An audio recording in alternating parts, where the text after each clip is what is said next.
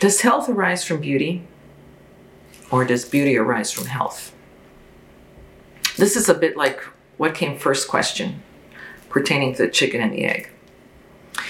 In my mind, health and beauty are interrelated, one and the same. It is hard to have one without the existence of the other.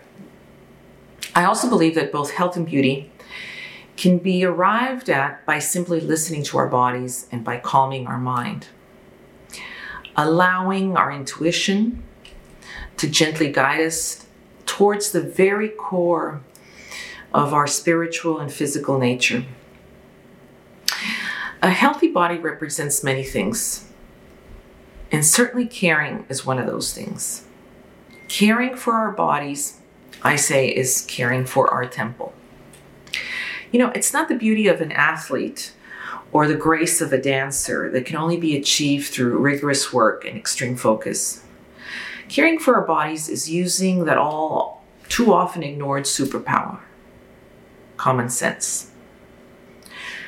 Believe it or not, I believe that breathing is one of the simplest ways to achieve both health and beauty.